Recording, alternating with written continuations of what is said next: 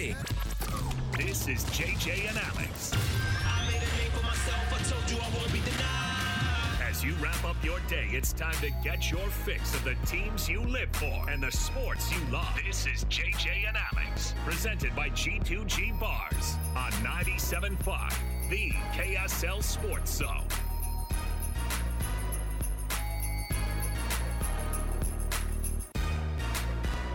Welcome on in. It's another edition of JJ and Alex, 97.5, the KSL Sports Zone.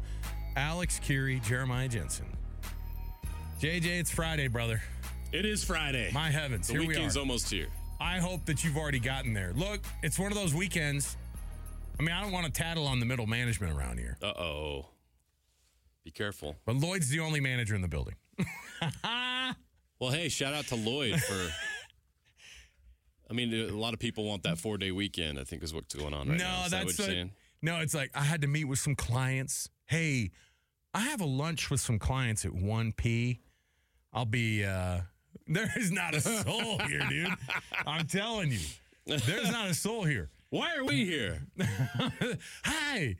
Yeah, we'll be out Monday. So that's our little something. But yeah, when there's a 3-day weekend, it becomes a 4-day weekend. So congrats to all the middle and upper management here at Broadcast House. You've earned it.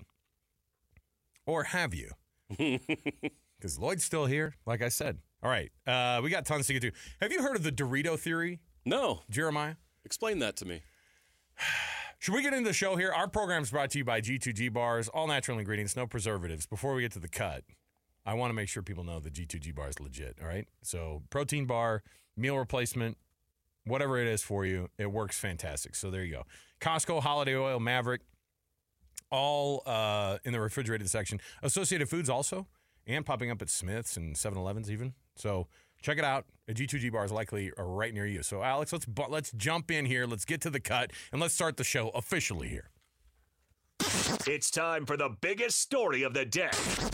This is what made the cut with JJ and Alex on 97.5, the KSL Sports Zone. I want to explain that I'm not talking like Karl Malone. Alex says, let's start the show. Hey, Alex, let's get the show going. Our producer filling in today for Jeremy is Alex. So it's JJ, Alex, and Alex today. We got 2 Alexes today. That's fine. I'm okay with it. It gives Alex Curie an excuse to speak to himself in the third person, which is a massive ego rub. Alex says this is a dumb idea. And then because losing suck. Karl Malone speaking to the third person was one of my favorite bits that Jimmy Kimmel did. Yeah. Karl Malone say, what the hell's going on with all them UFOs out there? And the Beanie Babies? And the Beanie Babies. So I'm telling you, there's a Dorito theory out here. And I'm gonna bring this up before the show starts totally, because I want to get to this Jazz game. But I want to see if this applies to us in sports. The Doritos theory, I was listening to some this is TikTok philosophy, by the way. I took a philosophy class in college. It was one of the only C's I got in college. You got a C in philosophy? It was freaking hard, dude. Alex. Yeah, you had to read like Immanuel Kant, and you had to like... Alex. Look. A C? It was hard. I was seriously like, it was all sorts of... I mean, philosophy this was lady, hard? Now, this is in Washington. This is University of Washington. The lady took a lot of pride in being like, you thought you were taking this philosophy class, it's going to be easy, and it was not. I mean, you had to like differentiate between because that's all they talked about in Greece and in Rome, like all the early thinkers, the weirdest philosophy stuff. And you had to, and I'm telling you, those tests can get hard. But the Doritos effect of the Doritos theory is basically TikTok philosophy. And that is the idea that something is addictive because it actually has no lasting effect, right? Which is not necessarily like an insane matter of thinking. But here's how it goes. The way that this lady described it was she goes, first of all, she said Doritos, and then she said potato chips. And I was like, she's like, the Dorito theory goes like this. When you have a potato chip, and I was like, hold on. You've already lost me, lady, because Doritos are not potato chips. They're decidedly corn chips. Tortilla chips. I get it. They're tortilla chips with some kind of orange substance rubbed all over them. Yeah. It tastes really good. Which we assume is crack. Which I think that they've broken down in science that they're like, the mix of those flavors is like the peak of where your brain is like, we got to get more of that. Yeah. It's like our survival instinct. Whatever animal tasted like a Dorito back in the day, our brains just kept it going. What animal was that? No, none. But did they used to smother the animals in high fructose corn syrup? Yes. The idea was the Doritos theory is you eat these things and you only like it in that moment, in that exact time that you first taste it. Makes sense. Same as Oreos, right? Right. Or Cheetos or any of those products. Certainly, like if you don't, like I'm doing the kind of the no sugar thing right now. If I have those things, my stomach is way upset. Yeah. Because I'm not used to bad stuff currently. And so my stomach's like, what's going on here? We're abort, bail out. Thought we were done with this, Alex. Right. So I thought, you know what? This is perfect. This is a perfect analogy for Jeremiah Jensen's Denver Broncos. That's why you're addicted to the Broncos, because there's this feeling in the offseason like they're going to do well, and then there's no lasting satisfaction. There's no lasting happiness with the Broncos, but you keep going back into the bag every season when it starts. Anyway, what I was saying was that the Dorito theory is also the Denver Broncos theory, which is what I assume that all of you people go through. Well, I mean, you could be the Buffalo Bills and never win a Super Bowl, or the Minnesota Vikings and never win a Super Bowl. Every year you got a chance. Again. At least the Broncos had some substance to their. You tell yourself, I'll only have one Super Bowl. I think it's like fandom overall, right? Yes. Unless your team's winning all the time. It was exactly. And then you just become obnoxious and arrogant. Yes. So it had nothing to do with it just has to do with bad habits overall. But instant gratification. Yes. And I think that in the world of sports, the anticipation is even worse than the actual. I mean, is awesome. The anticipation of the thing ends up being so much more ridiculously overblown. Like that's why we hope springs eternal. As soon as the season is over, then you go, next year's our year. Even if you have how many people beat the heck out of us because they're like, BYU's not going to win fewer than 8 games after we said they'd go 5-7 or 6-6. So, but BYU fans, they're not having Doritos. They're enjoying a steak dinner right now. Yeah, that's true. They're going to the tournament. They're going to be a 5 seed. Oh, and yeah. We all thought they were going to win 5 games, and they're going to be a 5 seed in the NCAA tournament. You're right. That's a steak dinner. Yes. Lasting satisfaction. Your analogy leads us right into the Jazz right now. Yes. Because many of us who follow the Jazz, or if you're listening right now, you're a huge fan of the Jazz, you kind of want Doritos right now when it comes to the Jazz. You want instant gratification. You want to win now.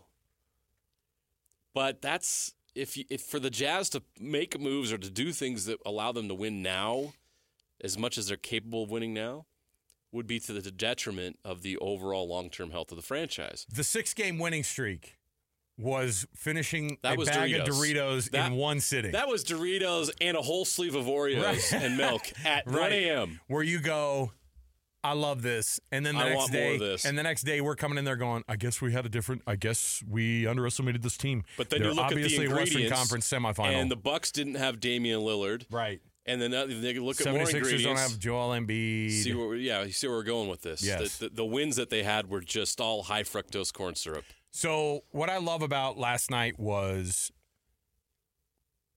doing the pre-half and post-game with Tim Lacombe I only get to do that a handful of times a year, 2 or 3 or 4 times a year, right? And when I sit down and the breakdown that you get from, first of all, we have Caitlin Clark on one TV in the studio. We have the Jazz in the middle, right? And then we had all sorts of basketball games that Tim may or may not have had extra interest in because he's like, look at it. Like, we're watching Stanford, Washington. That's bad basketball. We had to wait for... Who would you rather watch? Pac-12 men's hoops right now or Caitlin Clark every night? No question. Especially that's an easy last night. choice. Especially last night because she was on the verge of breaking that record. And I don't care if you go, I don't like women's basketball. No, get out of here. It doesn't matter because you have to respect the fact that she made it wasn't quite a half-court shot. It was a logo shot. It was a logo to shot. break the record. I was like, because when I watched it back again, I go, because when I looked up and I thought, was she break it? Was it a buzzer beater at the end of the first quarter? No, this is just regular, like a regular shot. Yeah. And she made it, and I went, well, of course. And then but it's not just getting the 8 points in the first 4.5 seconds of the game or whatever it was to break the record. It was also the 49 points by the end where you went, this is special. We're watching something similar. I had to explain to Alex before the show who Jimmer Fredette was and how he's a young man and how we're getting old. And That's what that says. How big of a deal it was in that moment. And Caitlin Clark and the run she's on, I dare say, is getting even more attention than what Jimmer got. And it's that type of singular performances in college basketball. But last night we're watching these games, and DJ also comes in. David James rolls in. And to watch a basketball game with Tim Lacombe and DJ, it's all the stuff that I yell out at the TV. One of the three of us we're yelling out at any point while we're watching this thing of some of the bad defense. But it's just so fun to watch these guys break it down while it's happening. But by the end of the game, and again, because I got to sit down and do the postgame and break it all down, there were a lot of things that I was like, this team I'm not happy at all with how things are going right now. Except for Keyonte George in the first half has 30, or he had 18 at the half. Yeah. Ends up with 33. His 3-point shooting, I know it's a shock. He was 7 for 10 in the first half. And then he ends up, cooling off with the 3-pointer. And so Coach Hardy's like, hey, knock it off for a minute.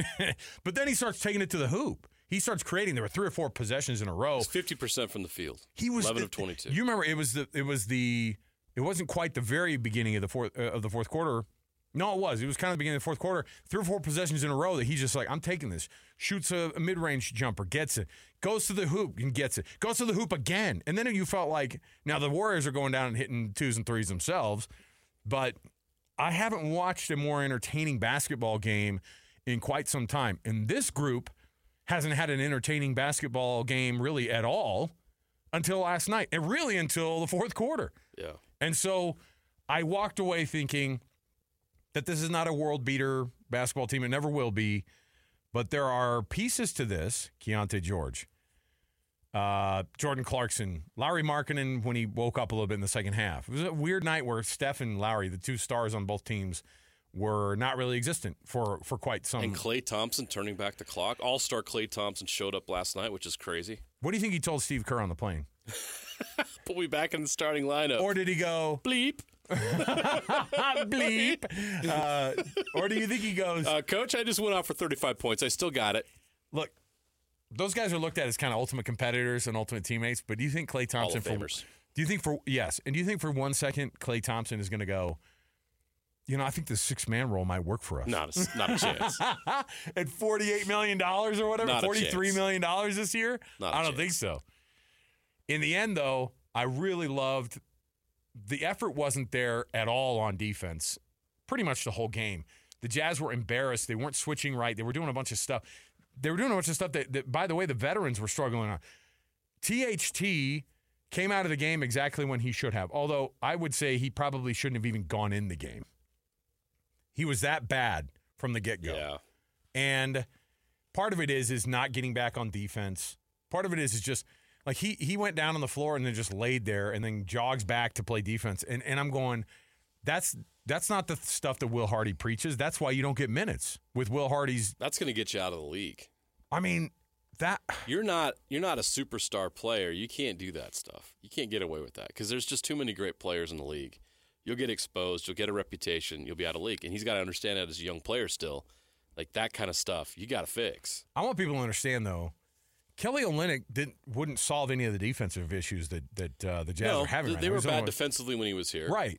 So Same when with people Simone. go, right, if people were like, oh, those 2 guys would have taken us to 40 and 41 and 41. Whoopity-doo. Right. And so a loss like last night, I walked away going into it could have been a lot worse. They had fallen apart in fourth quarters previously. Yeah. And they figured something out. I don't think they've turned a corner necessarily, but I do think that there's a moment. And I think part of it is the way you saw John Collins react when he threw that ball into the 19th row. Fireball. He called it a fireball in the postgame. And I wonder if, because the emotion that he had right there and Colin Sexton walking over and trying to lift him up in that moment, I thought that's stuff that hadn't happened in the previous 3 games. That's right? good to see. That was good. Awesome. So that for me These guys are together. They playing for each other. Yes. They like each other. Like don't Don't confuse that. They're trying their best as a group to win and compete.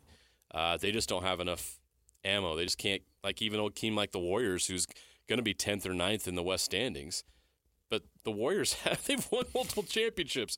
They know how to win. Like, this is what you're up against, is where the Jazz are currently. And Andrew Wiggins is playing way better basketball than he did last year. Like, there's all sorts of things that you go, man. Pajemski's been a great rookie for them. Oh, my gosh. Great pick.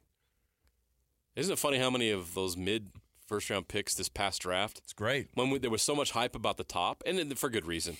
But you've had such a deep draft of guys picked 16th, 18th, 20th that are having a huge impact in the league.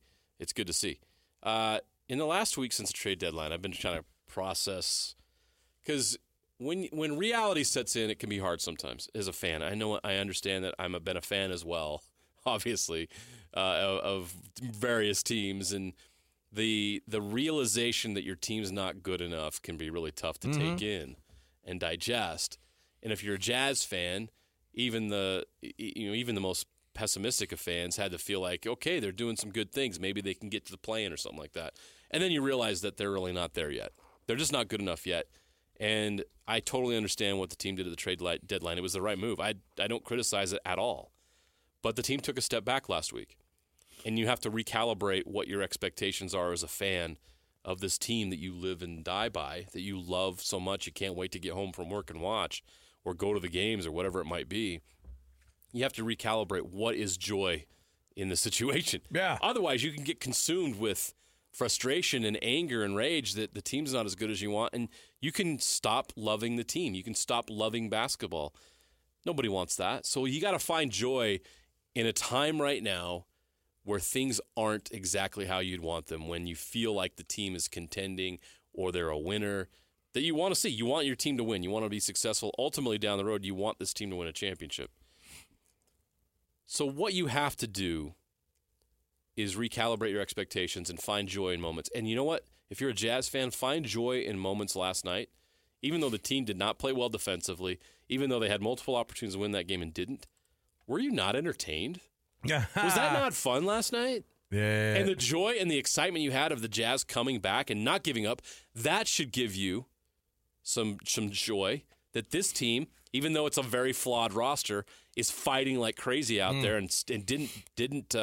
They could have just quit. It was All-Star break. They're not playing for anything like the Warriors are. They could have quit. They didn't. They fought to the very end. That team grinded that game out to the very end. They just didn't have enough at the end to make those plays, to get those shots to fall. But this team is playing really hard. And then you combine that with the joy of watching a special young man like Keyonte George perform the way he did last night, a breakout game for him, a game where he shows you what he's capable of as an NBA player. 33 points, 9 of 16 from 3, 11 of 22 from the field, and he also had 6 assists. You have hope because you have someone like Keyonte George that the team has drafted during this painful time of a rebuild.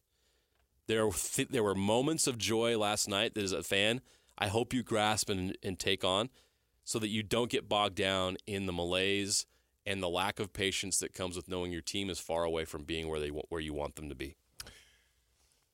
So it's like, what's the Walmart brand of Doritos? Great value. Great value. You're Great welcome, value. Walmart. Great value seasoned corn chips. That's what we got last night in the fourth quarter.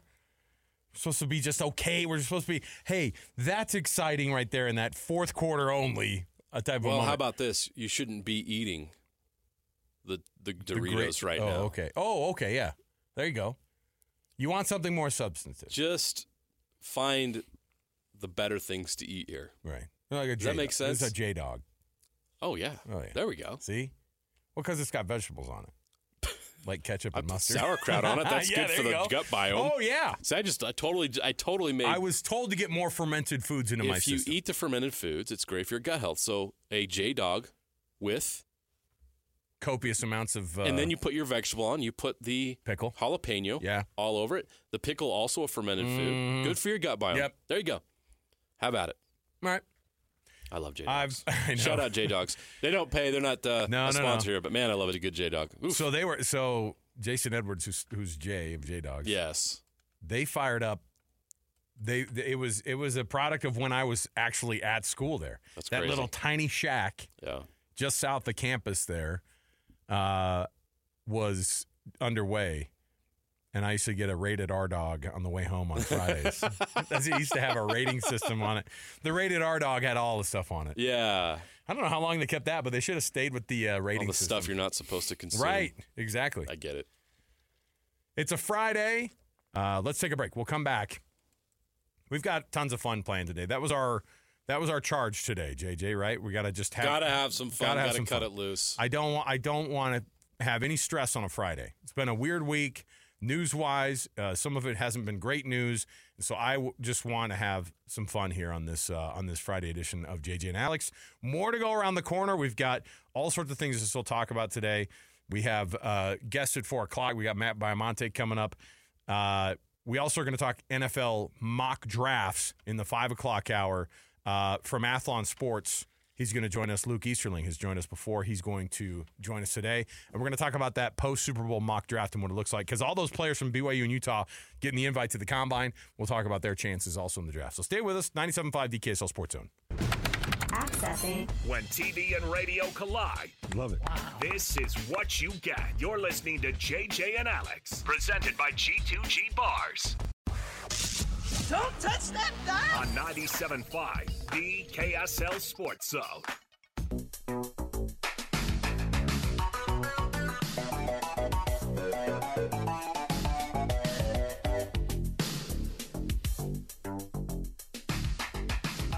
Welcome back, everybody. 97.5 EKSL Sports Zone. It's JJ and Alex on a Friday. Lots of highlights on the national talking head shows about Klay Thompson last night, and that I love too is that Locke had that crazy call last night where he was like, Klay Thompson going vintage, and I thought he understands the game. He loves he loves the game so much, and he knows what a guy like watching a guy like Klay Thompson, even if he's toward the end of his, or at least kind of getting to the point where he has to at least face the fact that he's not that guy anymore that he used to be. Alex has got it for us. Let's take a listen to the moment that Klay Thompson just kept stabbing the Jazz right in the heart. Klay Thompson, 3. Oh my goodness! Klay Thompson's going vintage! In one of the single greatest three-point shooting nights in the league, Steph Curry's not a part of it. We have 38 threes, and Steph Curry has one of them. This is incredible. Like, you just get the idea. Like, you were watching something different last night, which is, again, that was something fun to just be a little bit a part of doing the pre-half and post-game show. Like, oh my goodness, we have some crazy stuff to talk about. The Jazz are 0-4 since the trade deadline.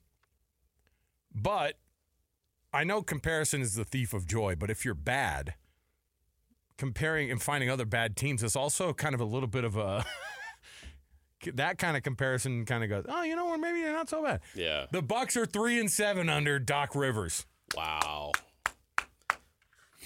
Hey, you're the best team in the East, I thought. Telling you in the break, like the Bucks have done so many things right in the last several years to become an NBA champion.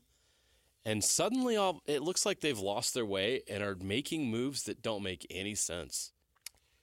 And it's tough. Like emotional or impulsive decisions. Right? Right. And then to see, they were showing some high or low lights when they lost to the Grizzlies last night, right? The Grizzlies. I think they were at home too, right? It was in Milwaukee. So they show the bench of those two guys, and they're both 1,000-yard stare. And it's Damian Lillard. Sorry, it was in Memphis. My bad. Oh, okay. But it was Giannis and Damian Lillard sitting next to each other on the bench, just kind of staring. And I'm going, if you can't tap into these two guys, especially Giannis, who's in the prime of his career, if you can't tap into that, then you're like Doc Rivers. You are a massive problem. Like if you can't figure some of that stuff out. And they fired their coach they shifted him into the front office. after they went 47-17 or whatever it was. Yeah. And now they're 3-7 since Doc Rivers has taken over. A 30%, it's good in baseball, 30% win percentage. It's good. It's good when you're trying to hit 95-mile-per-hour fastballs. It's not good. Not when you're one of the best teams in the league. No. And you know what? You talk about a city that's going to be pissed going into the All-Star break. Oof. Milwaukee's got all sorts. You think the call-in shows on those sports talk radio shows are going well today? Don't think so. We love way too early polls. We've got one here for you. Don't miss your chance to win, by the way, every week right here on the KSL Sports Zone. Every Wednesday, we have our Win Ticket Wednesdays. And Fridays, today, is when we get to roll out what that set of tickets is going to be. You ready for this one? Pair of tickets to the Doobie Brothers. Oh, strike it up. Let's go. Got some Michael McDonald? We have to. I totally forgot to tell. I totally forgot to make Alex give us some yacht rock. Do we have any Doobie Brother? I'm sure we missed do. the boat. I know. We missed the yacht. That's because I didn't know that. We missed the soft rock yacht. I wasn't anticipating handing out some Doobie Brothers tickets. We had an opportunity to play some yacht rock on JJ and Alex, and we totally blew it. I will say Lloyd's probably like, thank heavens. Well, everybody listening now probably thinks there's only two people that want to hear yacht rock right now. It's me and you. I guess you need to make up for it. Go ahead. Go. I don't even know what he says. And those are all fake words. Yamo Be There, that's a real song. I didn't know for a long. I thought Yamo was a vegetable. A Yamo? Yeah. What does that mean? Yeah, I'm gonna be there. Yamo Be There. We need a translator. It does sound like someone be like an old red, like you must be a redneck kind of a situation. Yamo, Be There with my cousin. Bottom line is Doobie Brothers tickets on Wednesday. Okay, we're doing Doobie Brothers tickets. That's for August 30th at the Utah First Credit Union Amphitheater. We are two middle-aged men who are way too excited about the Doobie Brothers coming to You know Salt what? Lake. Just did some quick research. And? I'm going to blow your mind. Yamo is a vegetable? Yamo Be There. Okay, what does that mean? You're absolutely right to ask. Yamo Be There? Yeah. What does that mean? Yeah, I'm going to be there. Okay, we're going to get a little spiritual here. Are you ready for this? Here comes. Is a Yamo like a... The actual spelling of the song title is Y-A-H, Mo Be There. Yah is a shortened version of Yahweh, which means God in Hebrew. So the literal meaning of the song is God will be there. This is not Yamo Be There, but crank that up. This is the song that everybody knows. Crank up the yacht rock. So what a fool believes?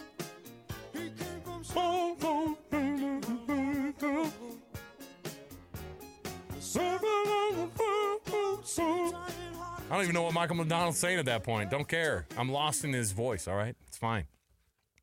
There you go. To find the lyrics to that song and to find out what's actually being discussed. Hey, Alex, remind us at the end of the show to apologize for that moment. Okay? Not right now, because I'm still in it. I feel good about it. But I'm not sure we're going to have to... JJ went full... It's Friday. Let's just listen to Doobie Brothers. JJ went full... Talking about God, man. Talking about religion. You asked. You want to know what does Yamo Be There mean? I gave you an answer. I love it. Now you know. It's not just some people say silly thing. Isn't JJ the more spiritual of you two? You know, every time you like when you said, "Hey, Alex, remind me," I feel like you're going third person. I know. Every time. I told you. I hear it. And I'm like, I told you. Why is he going third person? If I refer to Alex, it's not me going full Karl Malone. Don't misunderstand. Alex is producing for us today. Hey, Alex, it's like I have Siri called Alex now. Hey, Alex, remind me to apologize at the end of the show. There we go. All right, we've got some way too early Big 12 predictions. This comes straight from Vegas. This is not just your simple media people put together their way too early Big 12 poll. Right. This isn't Matt Baiamonte or Sly. Us asking those guys, give me what your thoughts are on Utah. Yeah, probably 11.5, on the win total. I put the half there just to make it interesting because I really think it's going to be 12, says Sly. Although I will say, to Matt Baiamonte's credit, and he'll join us at the top of the hour, I think he put them at 5 and 7. He's a pessimistic BYU fan. Yeah, it hasn't happened yet. I mean, we haven't seen that out of him. So here it is. Here are the teams. I'll go through, and I'll kind of... you start at the top or the bottom? I'm going to start at the bottom. Okay. There are 3 teams tied at 4.5 wins projected. Now, wait, the 4.5, is that total or is that that's not in conference, is it? No, it can't be. No, Because that's total. those That's are- win that's total. That's total win over-under. on win That's the totals. over-under for win Yes. totals in 2024. Because if you set the over-under at 4.5 for Houston in conference play, I'd be like, whoa, that's pretty good. No, this is just overall wins and losses. Houston, 4.5. Arizona State, 4.5. Wait. BYU, 4.5. I was going to say, you skipped a team. Well, they have it in that order, but I was You're trying being kind. You read the Cougars last. I was trying to like that was some I was trying to create some suspense there. The teams at 4.5 over under are Arizona State, BYU, and Houston. Arizona State and Houston are currently disasters of programs, right? Have been, yeah. Houston's got a new coach. Arizona State went through what they did last year. Dillingham's trying to figure it out. The new coach is great. I think he's going to get there, but I think so too. They are rebuilding that program that was devastated by the Herm Edwards era. BYU is tied for dead last on the win totals according to Vegas. Above them with 5.5 is Colorado, Cincinnati, Baylor, which I kind of would have put BYU in that tier, but Vegas doesn't feel as optimistic about it. West Virginia is your only 6.5. TCU, Oklahoma State, Iowa State are all 7.5 projected, which I thought that was low for Oklahoma State since we kind of had them at the top 4. That was the one that really surprised me was Oklahoma State because I feel like they're going to be – I think they're probably the second or third. They got the best running back in the country. Right. I know their quarterback isn't dynamic, but when you have the best running back in the country, and he's going to be the preseason player of the year, you're probably a top 3 or 4 team, you'd think. Here are the ones that I'm confused about being above both Iowa State and Oklahoma State in this so Kansas I get at 8.5. I don't get Texas Tech at 8.5. Is their strength is their out of conference just totally weak? Must be. Everyone keeps waiting for Texas Tech to Joey emerge. McGuire gets a total boost from everybody, and I don't know why. Texas Tech, when we were at Big 12 Media Day last summer, Texas Tech was the wild card, the dark horse to win the conference. And you're looking back, and I was like, what did everybody see in that team? What did Brett McMurphy put him in the conference championship? He's one of those guys. Yeah. Texas Tech, Kansas, and Arizona State all 8.5. No, and Central Florida, by the way, which I thought was high. That is the one that really blew me away. Vegas likes UCF a lot. Hey, Alex. Anytime we say Central Florida, you have to bleep it. UCF. You got to put UCF in there, otherwise their school will get a hold of us. We'll get emails from their lawyers. We won't get press credentials to cover an event if we say Central Florida enough. It's like saying Bloody Mary in front of a mirror, okay? Gotcha. Can't do it. Kansas State, Utah are the 2 teams with the over-under set at 9.5. Not bad for the Utes. Not bad at all. You've got Utah at the very top of the conference. And that's who I think. This is what I think is going to be the Big 12 championship matchup. Is between Utah Kansas State and Utah. I do. Nice. BYU at the very bottom. Utah at the very top. Do that with it what you will. Don't send us emails. Don't tell me on Twitter that I'm an idiot. I knew you were a Utah homer, dude. That's what I love. Hey, he is though. I mean, if you're wondering. I tell people all the time. No, he is. Well, all the BYU folks that think you're one of them are so disappointed in you. No, I know. How then dare they tell you? me, you're supposed to get on here and you're supposed to push BYU. I thought you went to that school. You're supposed to tell everybody that everyone else is wrong and that BYU is going to overcome the odds. Guess you forgot about the honor code. All right, we'll take a break. We'll come back. We got more to go. Where it came from, Alex. We have. How dare you even report this? A Friday. Why are we discussing BYU 4.5 on win totals? Just ignore it. Just cast it off. You know Vegas is Sin City, right? All right. We will come back with a Friday edition of Would You Rather next, right here, 97.5 the KSL Sports Zone. Listen, everybody. Real-life hypotheticals to get your brain churning. As JJ and Alex ask, would you rather?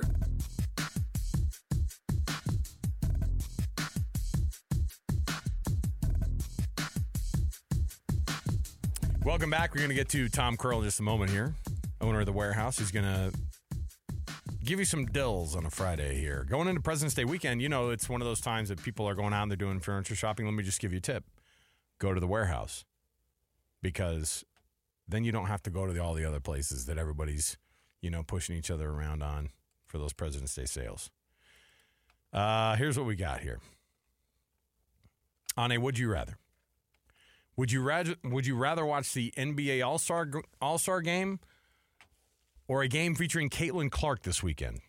Caitlin Clark, and that's a slam dunk. Although I will watch the dunk contest. Why? Speaking of slam dunks. Not over Caitlin Clark necessarily. I'm saying that's the stuff I tune into. I watch the three-point contest. I watch the dunk contest. I won't watch even the Rising. Good. I won't even watch the Rising Stars game, which on paper, philosophically, these guys are going to play harder, right? I wish we could bottle up whatever energy they're going to come to the game with. At least they got a tournament format where they're competing. Yes. I like that. But no, you're right. We talked about this right at the top of the show. The Caitlin Clark situation is one that it's kind of stop everything else and watch it. We did last night to watch her break the record. Yes. And to do it from the logo is just bonkers. Perfect. Yes. She probably had that planned out, right? I hope so. Like not at but the she's so confident, right, that she can make that shot. That the timing of when the record was broken on the play it happened on, you don't want it to be at the free throw line. You don't want a free throw line. You don't want it on a goaltending call. No.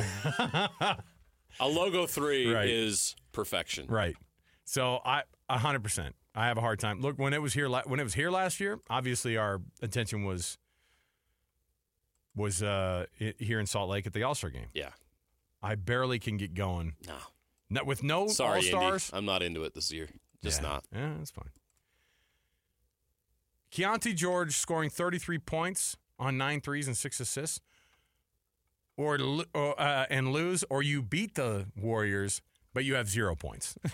This goes against everything I believe in about winning. But if you're a Jazz fan, you'll take the Keyonte George scoring 33 in a loss because this means that you've got a future star on your hands that's going to help you win games in the future.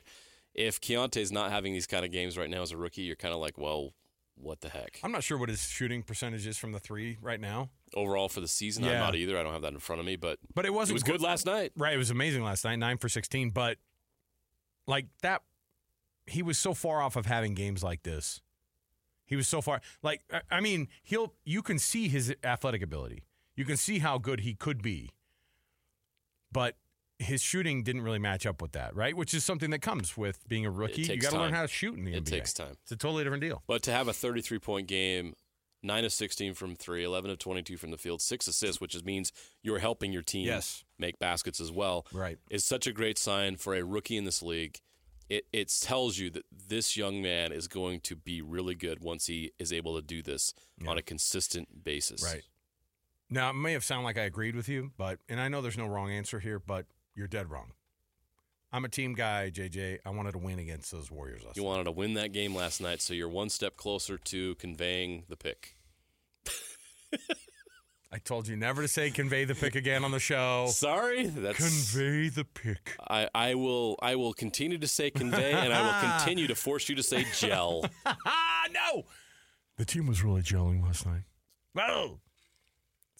It's like fingernails on chalkboard. What All right. Gelling. Let me give you something better to listen to. You ready for this? Matt Baiamonte is going to break down a little bit of this week of BYU basketball, the combine invites, how Keaton Slovis could convey his talents from the collegiate level. JJ, see what I did there? Nice. Into the pros. What kind of a pro he could be. He got an invite to the combine. We'll see what Matt thinks about that. Stay with us. 97.5 the KSL Sports Zone. Ladies and gentlemen, you're locked into JJ and Alex. With the insight and analysis on the teams you can't live without. Presented by G2G Bars. This is 97.5, the KSL Sports Zone.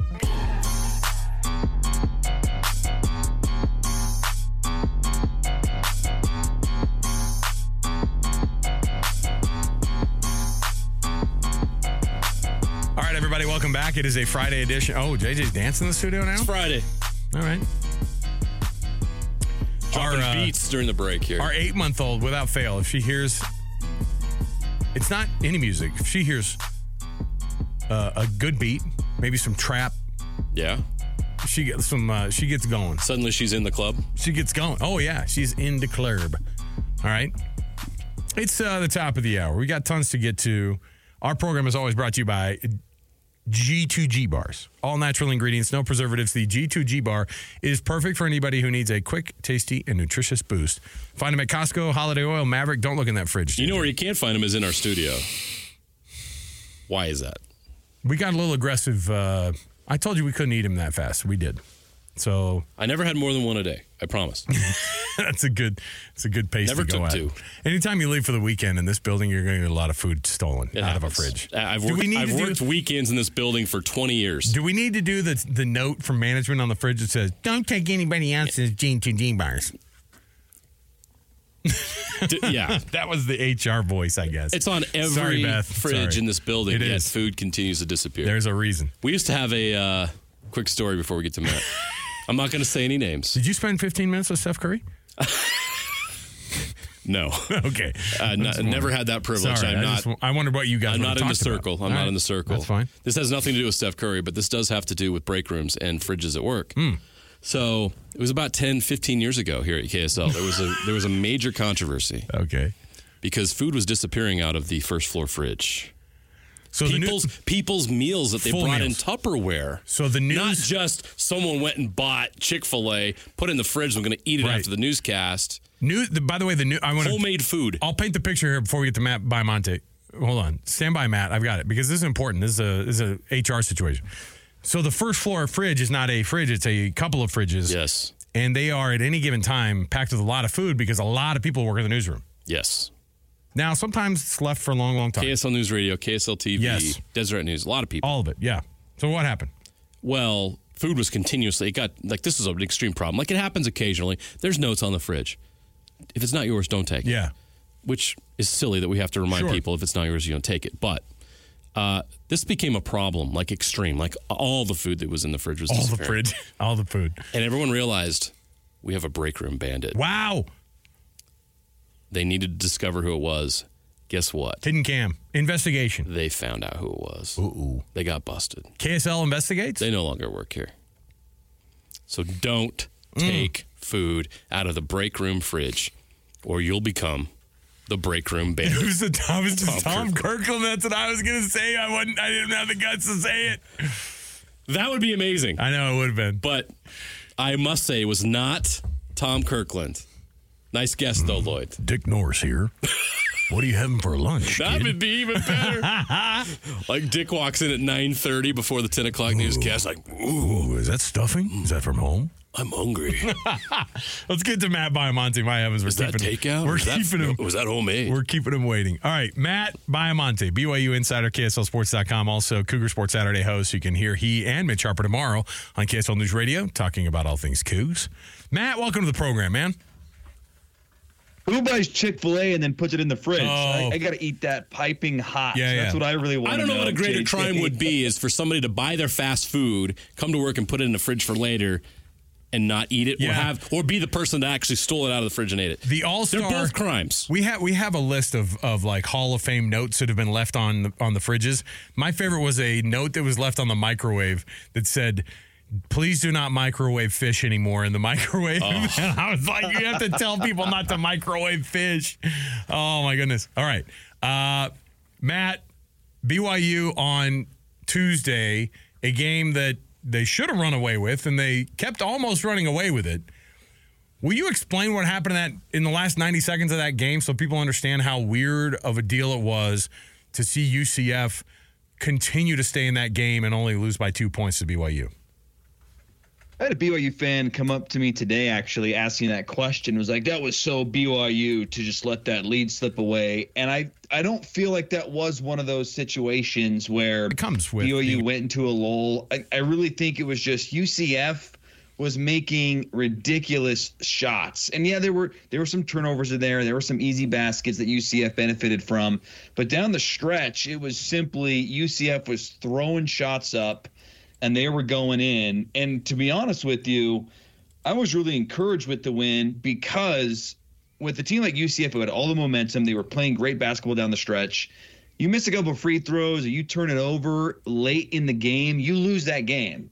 And for them to take care of the ball in the final 2 minutes, to go to the free throw line, to hit all your free throws, that's what they had to do to hold off a UCF team that was playing great basketball down the stretch. And I just thought it was a really impressive win. UCF's a good basketball team, and their league record's not great. I know they're 4-7, but they're not as you can't compare them with Oklahoma State. Oklahoma State, who BYU has next, they're not very good. UCF, I think, is a good basketball team, and that was a good win for BYU. Never apologize for a win. I don't care how it happened or what happened during the win. You don't apologize for it, and BYU gets one that helps them. This Saturday game, though, is weird. I'm looking at the standings, and BYU is only 2 games back of first place. The first place team's Iowa State, a team they beat handily. This league is crazy, and it continues to be crazy. But BYU can actually take a hit in their net ranking by even playing Saturday, which stinks. But a chance to get a road win against Oklahoma State. How do you feel about BYU's chances going into Oklahoma State? I'm a little worried just because I think Oklahoma State is starting to play a little bit better basketball. I know they're on a 2-game losing streak. Their only 2 conference wins have come at home. It's at a little unusual time, but I think BYU should win this one comfortably. It's nice that they had a few days off after UCF to rest up because they've been battling injuries and illness all season long. So to get that Tuesday, Saturday break is big for them. It's an important game in the sense that, yeah, you're right. It's not going to help the net. This is not a good basketball team. They have a losing record. But BYU still hasn't won enough games to guarantee an NCAA tournament. I think they need 2 more. They can get to 8 conference wins. They're getting to the tournament. Who knows what the seed line will be, but they'll get there. This is one of those games. And they play Oklahoma State twice. If you can beat them 2 more times, then you're going to the tournament. So from that perspective, I think it's a big game because there's not a lot of gimmies in this league. This might be the only gimme. Oklahoma State, you got to take advantage of that.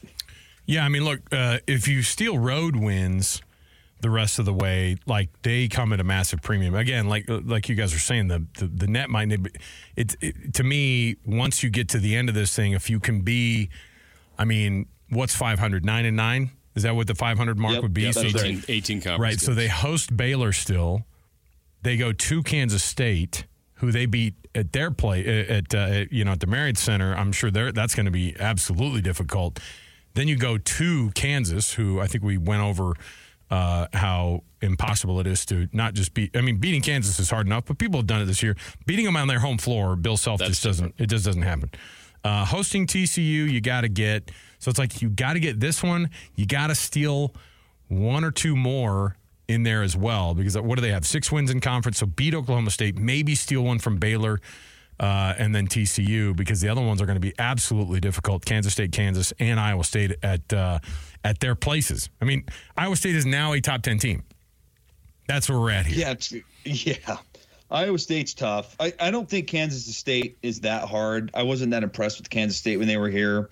I think that's a winnable game. But let's say you get K-State, those 2 Oklahoma State games, and then you steal one of what you mentioned, a TCU, a Baylor, a Kansas, and Iowa State.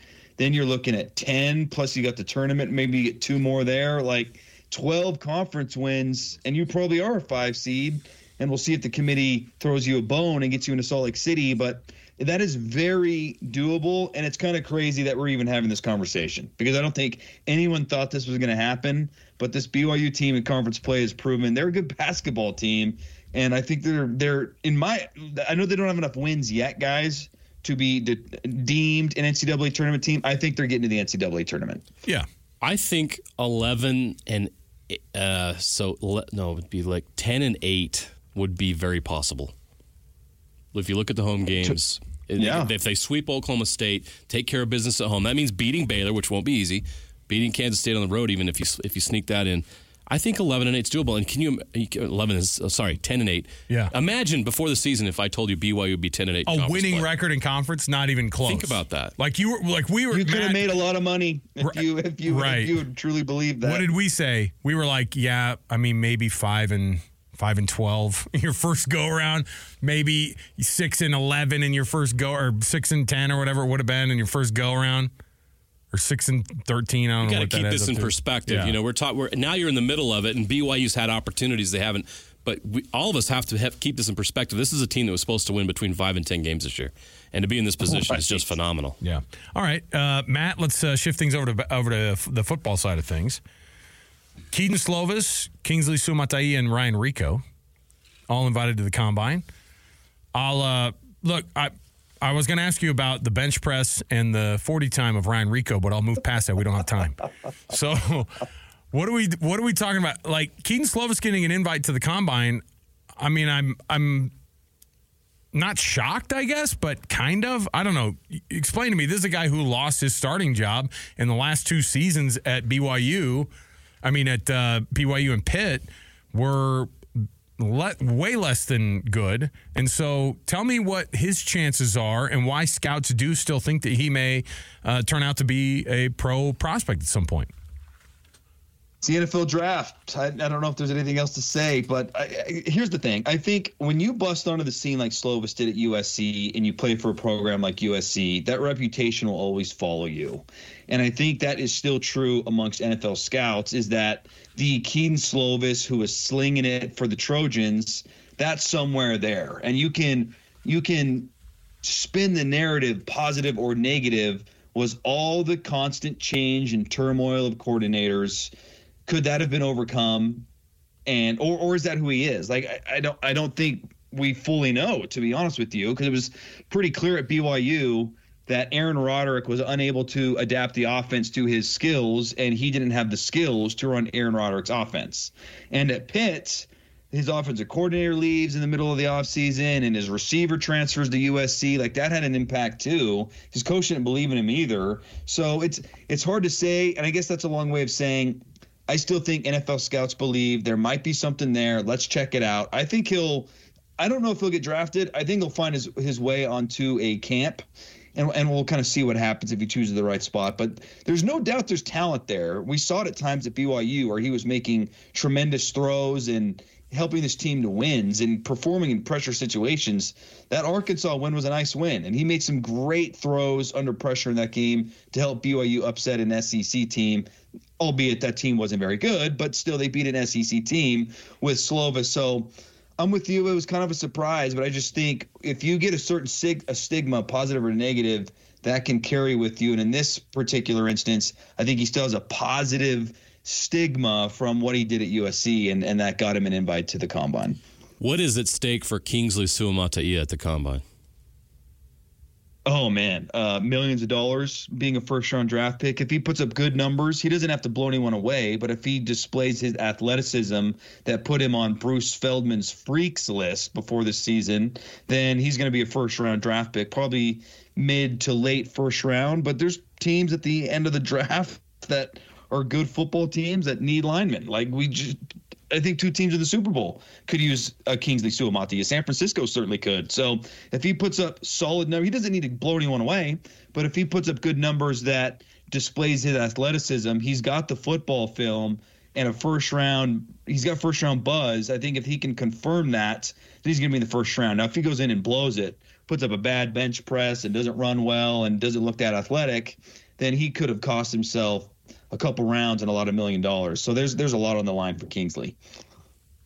Matt, one thing I want to know is who is the guy who is not invited to the Combine who will have an NFL career? Wow, that is a good question, and it's history would say there's a couple people that in this state, in particular BYU, that go on and do something that did not get drafted in the NFL. I think the one guy to me that keeps coming back to mind is Eddie Heckard. I just feel like this dude, when he was at Weber State, was getting NFL buzz, but there was always this, well, it's the FCS level. Can he do it on the biggest stage? He was one of BYU's best defenders, if not their best defender last year. I thought he performed very well for most of the season, proved that he could cover really athletic and talented guys. I would not be shocked if he finds his way onto a 53-man roster because his skill set is one that you need in football right now. Football is more of a pass game than a run game, and you need cover corners. I mean, geez, could the Niners have used someone like him in the Super Bowl to cover some people in that fourth quarter? It felt like guys were running free left and right. So he has a good skill at cover, and he has a great skill at making plays via interceptions, forcing fumbles. He's done that all throughout his career. I think Eddie Hecker is the easy choice for someone that probably won't get drafted.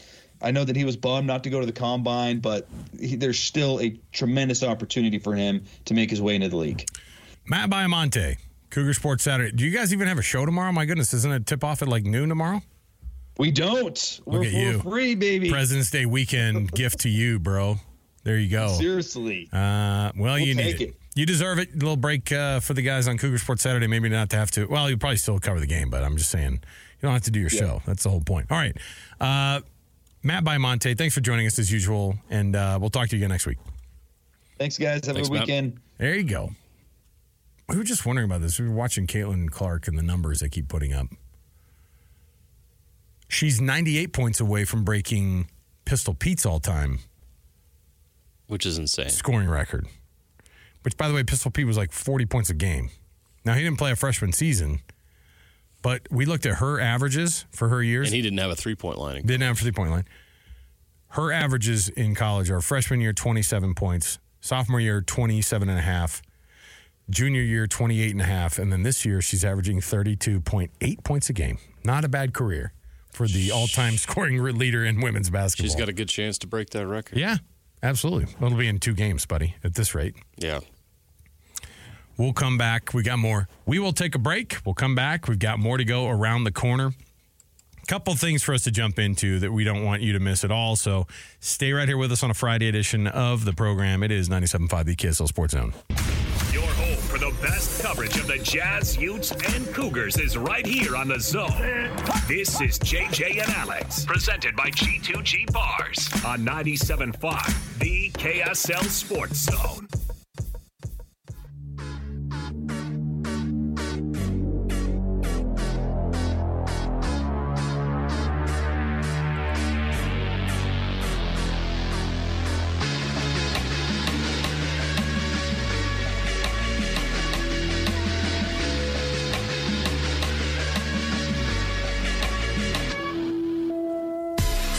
Welcome back. It is JJ and Alex, 97.5 the KSL Sports Zone. Happy Friday to you. Thanks for being with us on the program. Hope your Friday's going phenomenal. Hope you have a long weekend. JJ gets a long weekend. Wait, don't you? I work Sunday. JJ gets Monday off. You have Monday off, right? I do, actually. Hey! I just realized I have Monday off. You know what? What do you do on days off, Alex? I don't know. Well, you know, you don't get them very often. Is there some, what do I do on... Yeah, you know what I do? I would probably just expense a date night. What? Lloyd there? Expense? Yeah, good. I didn't want him to be there for this. So when I get hauled into HR on Wednesday, when they see a charge on my P card, it's like... Just say... Well, Alex said... Development. Just put on the... Development. Team building. There you go. That's what I'm saying. So, speaking of teams, thinking about it. Right. So you were right before the show. We were discussing this because we were talking about Major League Baseball team.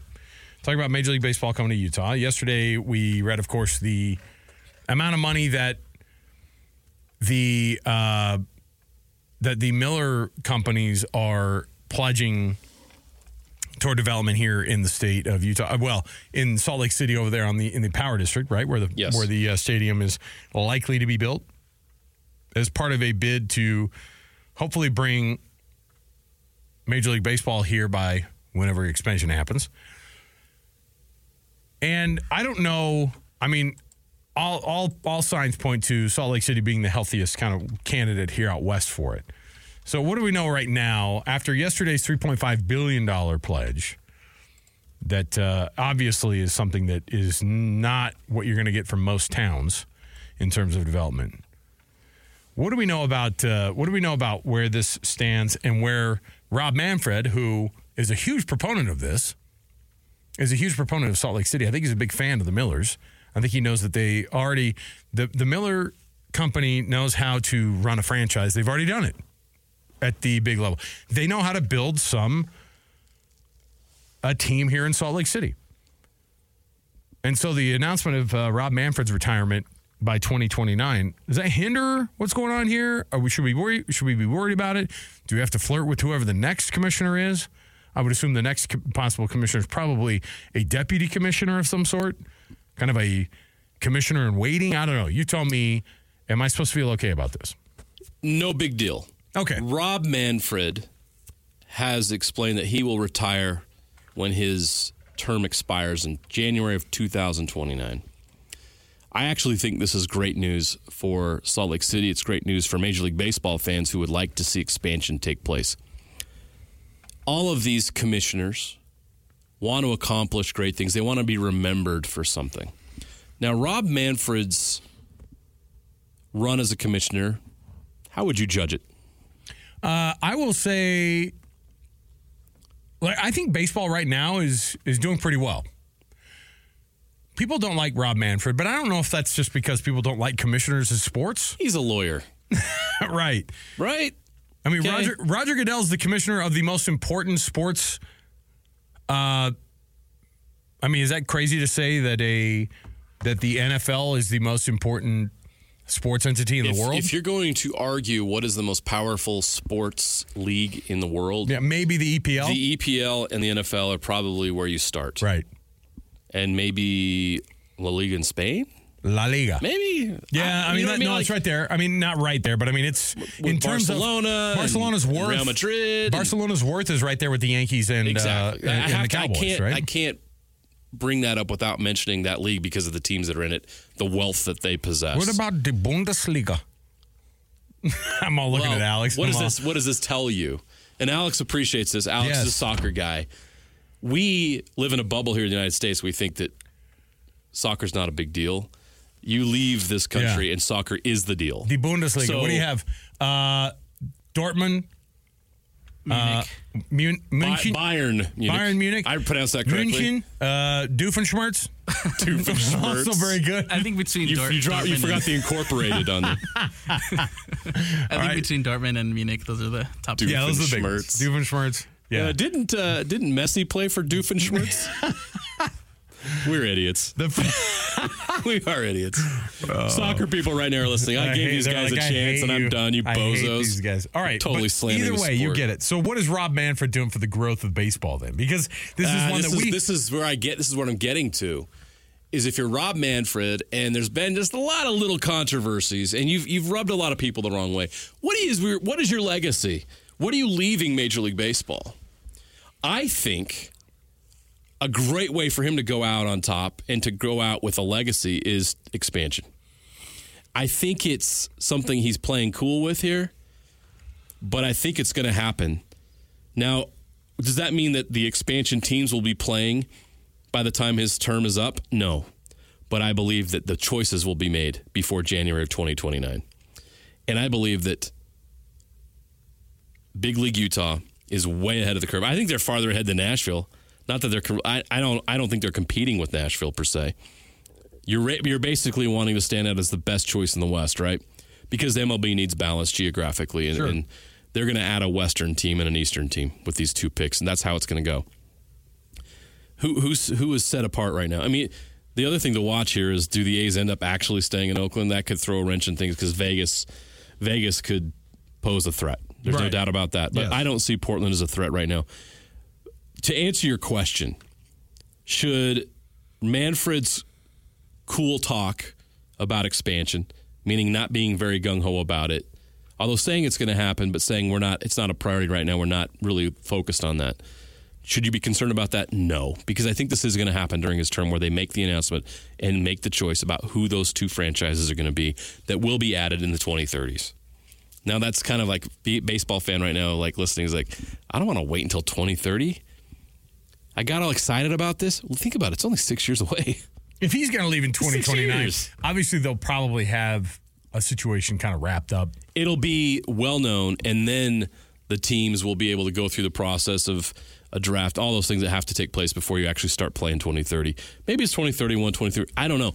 I'm just saying I feel very confident that a decision on expansion and who the cities are will be made during Manfred's term, which will conclude in January of 2029. And I think that Big League Utah knows that, and I think they're making a strong push here.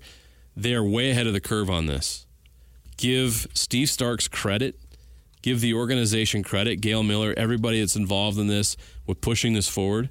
They're all in on this, and everything they have done so far, for lack of a better term, has been a home run. They're getting it right each and every step of the way while you watch Portland bungle it. Although I'm still disappointed that the renderings for the stadium over at the Power District did not have a gondola. Did not have a gondola. Portland wins there. Portland had the gondola. Yeah. I'm kidding, obviously. So I can't believe Portland wants to put a gondola in their stadium. That makes no sense. The question was asked at the very beginning when everything was rolled out kind of in the summer. I was like, well, how much were taxpayers going to be on the hook for? And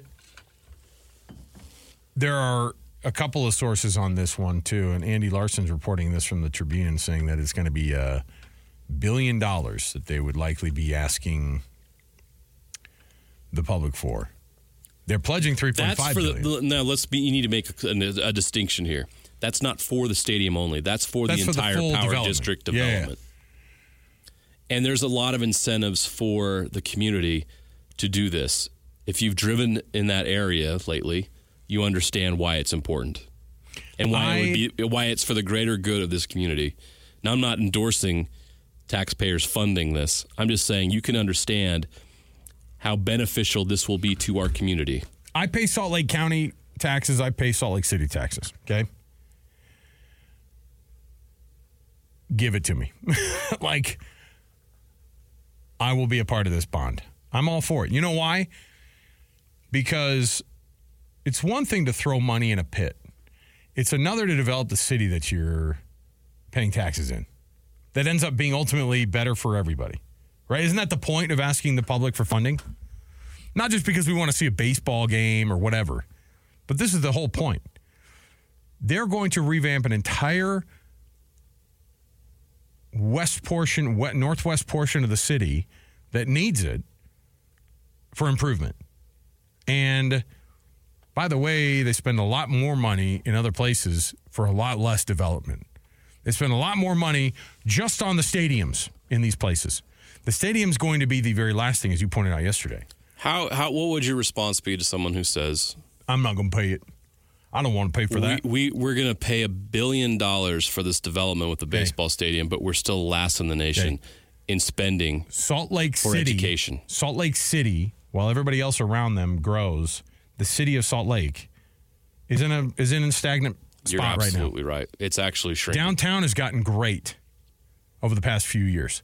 It will go back to the place that it was. You remember how bad it was probably 10, 12 years ago? Yeah. You couldn't walk around in the evenings. There was nothing open, first of all, and there was nothing really going on, and it was not good.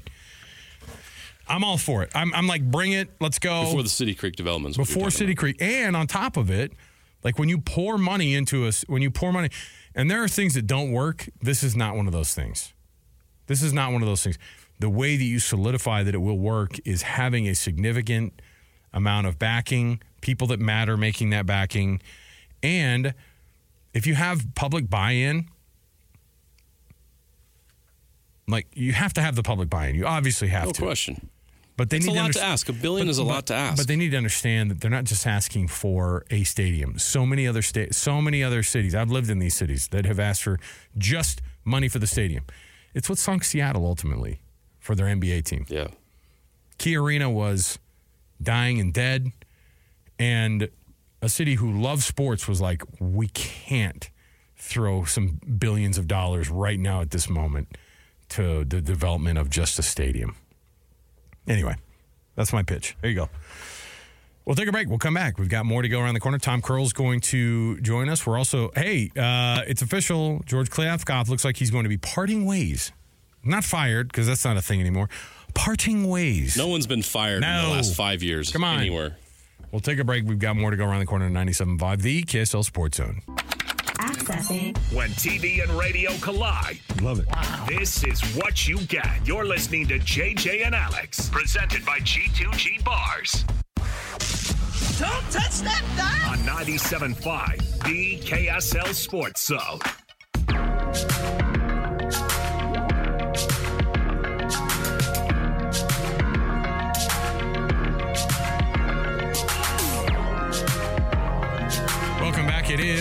97.5, the KSL Sports Zone. Alex Keary, Jeremiah Jensen. Ooh, we got some breaking golf news.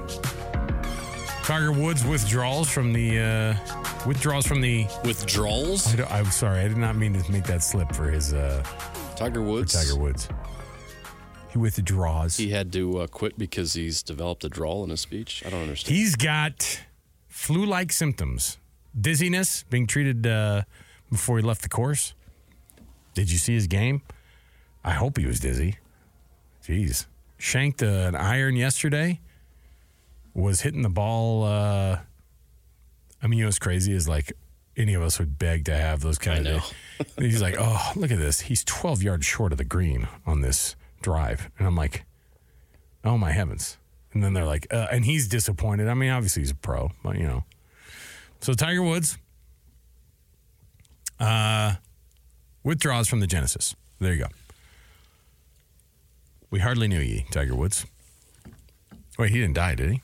Just flu-like symptoms? Is that what it said? We didn't get through the week without you killing off a legend. You did it Somebody, again. there's always someone. Alex. They're Tiger honoring. Woods They're honoring is still like with us. They're doing like. He did not pass away today. He just withdrew from the tournament. He They're did doing not like, withdraw from life. Okay, all right. They're just doing pictures and stuff of like athletes, and I'm like, did Luka Doncic die? They're showing him, and it's like, oh no, just Now you killed Luka too? Well, they're just showing him in like they put him in like a frame. Because they show highlights on TV doesn't mean somebody died. You know what I love is that ESPN showed like a handful of highlights where a bunch of guys are burning Dylan Brooks. I think they did that on purpose, right? Because they're showing first half highlights of the NBA season. You should just show the highlights. Pretty darn cool. All right. So George Kliavkoff looks like he is. Rest in peace. Well, he didn't die. He's still with us. us. Okay. But his Yeah, but career's dead. he is. Yes. Do you think he'll ever get another job in No chance. sports? No chance. All right. Well, he ran the ATP back in the day, didn't he? Oh, no, that was Larry Scott. I'm getting mixed up all my commissioners of the Pac-12 that did a terrible job. You had several to choose from. Kliavkoff it's easy to get confused. Kliavkoff came from the world of like promotion in the betting realm for MGM. I bet he could be welcome back to that at any point. We could play a fun game called Which Commissioner Made the Biggest Mistake? Yeah. So I was looking at this and I was like actually wondering, because it says, and I got the KSL Sports update just like, or like the thing that just like everybody else did. Pac-12 parts ways with Commissioner George Kliavkoff. Mutually decide to part ways. Like the Pac-12 one doesn't exist anymore, so obviously you'll part ways with something that doesn't exist. And George Kliavkoff's position as the commissioner of a non-existent, I mean, I don't know what this is. You know what? What did that sound like? What did that conversation sound like, do you think? Had to be pretty awkward, short, brief. Hold on. I'm going to do something. Do we have actual... No. Here's what I'm going to do. Did you bug the room or something? No. I'm going to walk out and I'm going to make a phone call to you. Okay. Alex, are we prepared for something like this? Okay, I'm going to walk out. I'm going to make a phone call, and you'd be George Kliavkoff. I'm George Kliavkoff. I'll be one of the presidents of the of Washington State or Washington at this point. All right, hold on. I'm going to walk out, and we'll do this fake phone call like it. This is the way it happened. Okay. Okay. Hold on. Here we go. Out. All right. Okay. I'm George Kliavkoff. You are the Pac-2 conference commissioners who had to make a very difficult decision this week to let go of George Kliavkoff. I'm not sure who's going to lead the 2-member conference moving forward, but it won't be George. So ring. Hello. This is George Hi, Kliavkoff. George, hi, George. No, I know who this is. This is Mike Bohm, former athletic director at USC. Hello, Mike. What's going on? Hey, just checking to see how things are going. The conference asked me to check in and maybe just kind of do a little bit of a performance review. See where we're at here. You left the conference. I don't work for you. I work for 2. That's true. I was asked to make this phone call, make it as awkward as, or less awkward as possible. So, George, this is a little performance review. We're just going to do it on the fly here. You okay with that? Sure, I'm ready. All right. How do you feel looking at the numbers you've been doing here? Look here, let me defend my resume. I formed the alliance. That's great. With the, hey, with you the, know what? With the Big Ten and the ACC. I stood up to break your mark. Listen, We I appreciate stood up to that. Brett Yormark. I raised my voice at Pac-12 Media Day. And hell of a job. Like, we're not saying any of that. I just wanted to go back to some of these numbers I'm looking at here. How many teams are still in the conference that you're the commissioner of? That would be 2. Right. Two loyal institutions. Right. How many did there used to be? I'm just trying to look at my numbers here. I'm just a neutral party here. I've just been asked to audit. Okay. Well, you know, that would be 12. Okay. So we're now down 10 teams because of your amazing leadership. Is that what I'm hearing? Oh, So help me understand here. Oh, you're blaming me? Are you going? Well, Why don't you call the presidents? Listen, I did what the presidents asked me to do. I had a deal. Mm-hmm. I had a deal. Mm-hmm. You ever watched Apple TV? It's amazing. Have you ever watched Ted Lasso? Have you seen that show? How much money? We could have been on Apple TV. Listen, how much money did you cost this conference? You're insulting me right now. I had a deal. I had a deal, and you didn't want it. It wasn't good enough for you. Listen, I'm going to go ahead. I'm enjoying my subscription. Listen, I'm going to go ahead and press send on this email that says we've decided to part ways mutually. Look, we didn't You're need you. 17. We didn't need USC and UCLA. Nobody watches football in California. $17. You, of course, get all the beef jerky you want because you did sign that deal with the with Trapper Joe's, the official beef jerky of the Pac-12. Look, so before, I want you to grab a handful on the way out the door, but we have now officially parted ways mutually. Before you do that, hear me out. Hear me out. 2-team power conference. It could be awesome, groundbreaking. Barstool Sports is interested in broadcasting our games. Much better than Apple TV. Those guys are hilarious. We don't need USC and UCLA. No one in Southern California watches football. I got San Jose State ready to go. And you know what? I know somebody at Loyola Marymount. Did you say San Jose State? Before you fire me, think about it. I'm going to go ahead and end this phone call after you just invoke the name of the Sacred Spartans to join your conference. Think about it. Absolutely not. We can rebuild. We mutually parted ways. I've got a vision. We mutually parted ways. I don't care what you say. I'll always have Ted Lasso. That was an awkward conversation. We've mutually parted ways. It's like, well, hold on. I don't want to part. I know, but we've mutually parted ways. We've decided that this is going to be best for everybody. All right, let's take a break. Ladies and gentlemen, you're locked into JJ and Alex. With the insight and analysis on the teams you can't live without. Presented by G2G Bars. This is 97.5, the KSL Sports Zone.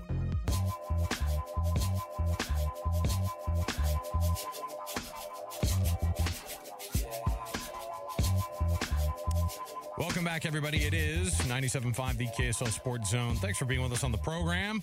Happy Friday to you. Yes, we've got tons going on here. Alex Curie, Jeremiah Jensen, JJ and Alex. That's the show name, of course. Man, of all the things that we could be talking about, the NFL, of course, finds a way into our show. We always continue to talk about it. And right after the Super Bowl ends, and sometimes before it even starts, we start to get these mock drafts that pop up. And frankly, we're obsessed with all of them. So getting an expert that comes along with the territory of a mock draft is something that we wanted to do. We had to do. Luke Easterling, Athlon Sports, he is their mock draft expert. He's the guy you go to ask about all these mock drafts. Now, mock drafts, come on, Luke. I mean, listen, this is fake, but it's at the same time, I can't get enough of it. Yeah, I haven't been able to quit these since I was like 12. So it's one of those things. If anybody was expecting me to like outgrow this, all I did was turn it into like my actual job. So I'm grateful for that. But yeah, man, I have. If you're looking for ways to kick this habit, I am the wrong person to come to because I'm doing my best to supply as many of these as possible. You like you said, I mean, it feels like once the Super Bowl is over, there's a whole group of, fans or whoever that kind of plug into it at that point. But I mean, us crazy people have been doing them since like September. And it's just to get to the heart of what it is, because you'll have a lot of people as well who are like, these are pointless. They're stupid. Why are you doing them in not, let alone September? But even at this point in the process, and so much is going to change. We got the combine, we got all the pro days, we got trades that are going to happen. And I think what everybody needs to understand is that the reason they resonate with fans and with readers so much is because all of the different scenarios that take place on draft day, every mock draft is a different potential one of those things. And if you're picking, whether you're picking 1 or 32 or anywhere in between, seeing a bunch of different ways that could go, it allows your mind to think about, okay, well, what if this guy is on the board? And what if this guy is on the board? How does this guy fit into our defense? And that's literally why I have a job, is to have those conversations and put them out there for readers and fans so they can, by the time they get to the draft, I would love for every fan of every NFL team to have a reason to be excited about whoever they pick because of the work that we've been doing. That's kind of how I look at it. Before we break down some of the local players that we have coming up in the draft, we want to hit at the top of the draft with you. And it looks like you've got quarterbacks going 1, 2, 3. Is that how you see things shaking out? Yeah, it's hard to see it going any other way. And again, that's really regardless of what teams are picking there. Because if you're picking there and you need one, you're going to take one. If you're picking there and you decide, I don't need one that badly, you're going to trade it to someone who does and who is willing to move up there to get one. And so, you also have to have the prospects to warrant it. And this year, I feel like we've got 3 guys. Obviously, Caleb Williams from USC is expected to go number 1 at the moment. And then you got Jaden Daniels from LSU, who just won the Heisman Trophy and had a huge 2023 season. You got Drake May from North Carolina. If those guys come off the board 1, 2, 3, really in any order, obviously we expect Williams to go 1, but the next 2 guys could flip-flop and go 2, 3 in any order. I really think the interesting storyline is which 3 teams are going to be sitting there. Right now it's Chicago, Washington, and the Patriots, but it could be different on draft day, and that's part of the fun and the buzz this year. One thing that we obviously we look at and we kind of wonder about now. The national championship game will make it'll absolutely change some of these guys and where their draft projections are. Neither JJ nor I looked at JJ McCarthy as being one of these guys who would shoot up that board because I think that people look at him and go, oh, he's not that traditional quarterback. And frankly, they rely so much on that run game at Michigan. And I've been a Michael Penix Jr. guy for so long that I thought I would want to have that guy on my team versus having JJ McCarthy run the team. Where do you see JJ McCarthy, Michael Penix Jr., and kind of the rest of the quarterback class after the top 3 there? Yeah, I think there's definitely a clear, top tier, like you said, with those 3 guys. And Penix is the next guy for me still. And again, I'm always adamant with people that, one game should never make or break your scouting report, basically. And it can provide you information. It's just like anything else. You have to take it in totality with everything else. It's a piece of the puzzle. If you have a bad combine or a bad pro day, or you don't have a great week at the Senior Bowl, all those things can kind of matter to a point. But you should always go back to the biggest sample size you have. And the biggest sample size any of these guys have is their resume on film. And so you can have a bad week, you can have a bad day, sometimes even have a lackluster season sometimes. But if you have certain traits, go back and look at some of the numbers that Josh Allen put up his last year at Wyoming, and he was still a top 10 pick and obviously still having success in the NFL. So, Penix's performance in the national championship game is really just a small sliver of his entire evaluation. If you look at a guy who the biggest drawbacks for him are going to be, he's going to be a 24-year-old rookie. He's basically the same age as Justin Fields, who has 3 years of starting experience now. And he's got, he had his first 4 years all ended with injury. He had season-ending injuries his first 4 years. Obviously, the last 2 years he's been healthy in Washington and put up huge numbers, led the nation in passing each time. But now you're getting into fit. What kind of offense do you run? What do you need from your quarterback? And so if you need somebody who's going to be super mobile and is, you're going to need him to not be worried about getting injured and getting out on the move, maybe Penix isn't your guy. Do you need the guy who can sit in the pocket and throw darts to every level of the field and push the ball down the field? I think he might have the best deep ball in the entire class, with other guys included. So, Penix is going to be a huge risk and reward in that way because of his age and his injury history. But McCarthy, on the other side of it, he's just so unproven as a passer. Obviously, he's much younger. He just turned 21. Tons of upside. He's an athlete. He's got a great arm, and you see it in moments, in flashes. But when you come from such a run-heavy system at Michigan, where he was never really tested as a pure volume passer, where it's like, hey, we're going to put the offense on your back. You're going to have to go win these games for us. That was just never something was asked of him. So I feel like, again, Penix is the QB4 for me. McCarthy and Bo Nix are kind of in that next, who could be 4 or 5. It's kind of a wash. But that's really what it is. He's got probably more upside, but that's a double-edged sword because we really just haven't seen it on film in terms of being able to take over an offense. We're going to talk about quarterbacks in the first round because that's what everyone is interested in. But this offensive line crop is really good, and one of them is a Utah kid by the name of Jackson Powers Johnson, a center at Oregon. He's a graduate of Corner Canyon High School in Draper, Utah. What can you tell us about Jackson Powers Johnson that has separated him from the pack and made him one of the top centers, if not the top center in this draft? Well, I would have originally just said that he's just a nasty, nasty dude who was really smart, really athletic, and really physical. But then I found out the other day that while he was at the Senior Bowl, he was signing autographs for, like, autograph hunters using fake names every time. And one of them was, he said he signed Turd Ferguson on somebody's, like, helmet, which is just like, I cannot not give you a first-round grade if you did. That'll shoot you up the draft board. If a GM doesn't take him top 10, they're doing it wrong. Literally. So when I found that out, obviously he was already borderline first round. Now he's obviously locked into the first round now that I found that out. But no, I mean, as a player, you go turn on the film, and again, the first thing you have to have, if you're a center and you are not the smartest guy on the field, your offense is in trouble. And he clearly looks like that guy on tape. And again, nasty, physical, just an athletic dude who can get out on the move. He can pull, he can trap. And when you can make the checks and calls and change protections and understand defensive fronts and what they're trying to do on the other side of the ball, he checks all those boxes. Obviously the top center in this class, and I expect him to be a first-round pick. All right, so let's go to the locals here. We were, kind of going over some of these offensive linemen, of course, in here locally. Kingsley Sumatai out of BYU, formerly of Oregon before that. But a kid who draws a lot of interest, of course. He had a lackluster season, to be sure, for BYU, I think, overall, but he is still one of these guys that is a freak athlete. If he gets the right coaching, he could absolutely translate into the NFL as a first-rounder. So where do you have Kingsley Sumatai going? Yeah, I think, honestly, the one thing that might hurt him as much as anything is that this is just maybe the best offensive tackle class I've ever seen. And I've been doing this a long, long time, and it's not just elite talent at the top, which you obviously have. You got Joe Alt from Notre Dame. You got Olu Fashanu from Penn State, who are both top 5 prospects in this draft.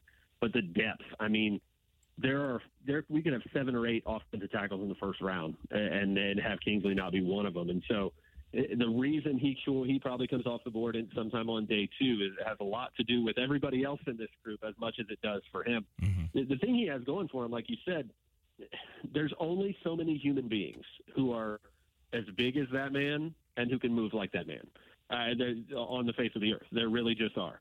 And so when you have those types of traits and his ability to play either tackle spot, he can probably play on the left or the right at the next level. But when you are that big, when you have that much length, think about it from physics perspective, it just takes so long to get to the quarterback just by going around that much person. I mean, he's so big and he can reach so far with that wingspan that it's like trying to get around a skyscraper to get at the quarterback in the pocket. And so when you have a guy who can check those physical trait boxes like he can, he's a very experienced player, very smart player.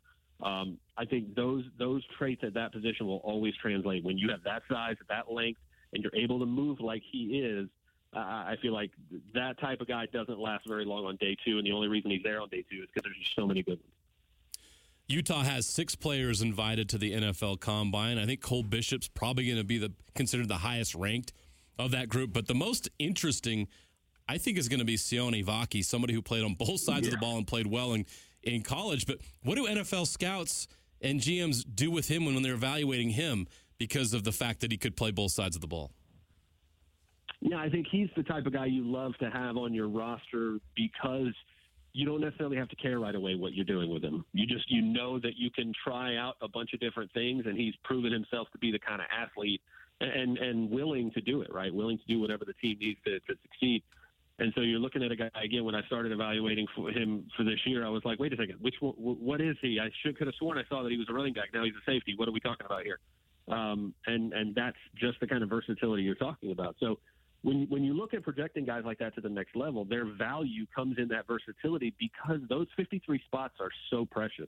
I mean, NFL teams have to make such hard decisions when it comes to those last few spots, especially when it comes down to game day and they only get to have 46 or 48 with the practice squad elevations. it can be really tricky. And when you have a guy who can do multiple things, can make contributions on special teams and can give you something on both sides of the ball, it can, you can be like having 2 players, 3 players in one roster spot. And so I think that will be what he has going for him. Obviously, he's a fantastic overall athlete. But the fact that he can contribute on special teams, you could develop him as either or both a running back and a safety as a depth guy. And because of his athleticism, gives him probably starter upside at both of those spots, depending on what you need. As you look at this draft class, and we talked about some of the locals here, one of the guys that we didn't think was necessarily going to get an invite was Keaton Slovis. Had not a fantastic year at Pitt, and then came to BYU and didn't really, show out insanely either there. I mean, kind of basically lost his job at the very end there. But where does a guy like him, how do these combine invites kind of get to these guys? And on the other hand, why would a guy like Keaton Slovis, who didn't have a lot of success in those last couple of years, still translate as a possible pro? I mean, I think you probably follow that trail back to his recruiting. I think, everybody, when you mention that name, I think most football fans, if you watch college football or whatever, you're going to remember the fact that he was a highly touted recruit probably quicker than you're going to be able to rattle off the 3 or 4 different programs he's played at over the last 5 or 6 years. And I think that has maybe something to do with it, but it also speaks to the physical traits that clearly are there. It's just a matter of whether or not he's been able to find the right spot or stay healthy or unlock that potential. I also think it speaks to the rest of this quarterback class. We talked about how it's kind of top-heavy earlier with the top 3 guys that could go with the first 3 picks. We talked about the next 3 or 4 guys that come off the board. I think, maybe Spencer Rattler from South Carolina, Michael Pratt from Tulane. There's some mid-round guys there, but there's kind of a drop off of the cliff after that, probably 3rd or 4th round when those guys come off the board. You got Sam Hartman from Notre Dame. You got Joe Milton III from Tennessee if you want kind of an upside traits guy. But if you're looking for a quarterback on day 3, I think it's kind of a barren wasteland, which, again, no offense to him. I think that might have something to do with that combine invite. Is just kind of by default, there's not a whole lot of other quarterbacks to kind of fill that group. And because he's a guy who's a recognizable name, who has the physical traits because he had them when he got to the college level, it's given him an opportunity to say, hey, I still have the talent. I just got to stay healthy and find the right spot. Luke Easterling, you can find his mock draft. Athlon Sports is where he still is obsessed with his mock drafts that he was obsessed with when he was a 12-year-old. He just translated it into the real world. And congrats, Luke, because that's what all of us have tried to do at some point in the sports world. So we love having you on and appreciate you taking some time talking about all these pro prospects. Hey, it's my pleasure, guys. Enjoy your weekend. Thank you. All right, there thanks, you go. Luke Easterling. It's always such an inexact science, and these GMs sometimes make it look like it's really inexact, right? Where they're like, "This guy, am I right?" And then there are the GMs who get it right. Sometimes they kind of go, "I didn't think we were going to get it that right with that guy." It's so subjective, and it is so ridiculous that these guys' worlds change, and some of them are right on. We knew that Dalton Kincaid was going to be good, and then the Buffalo Bills made him even better because they used him like they did. Right.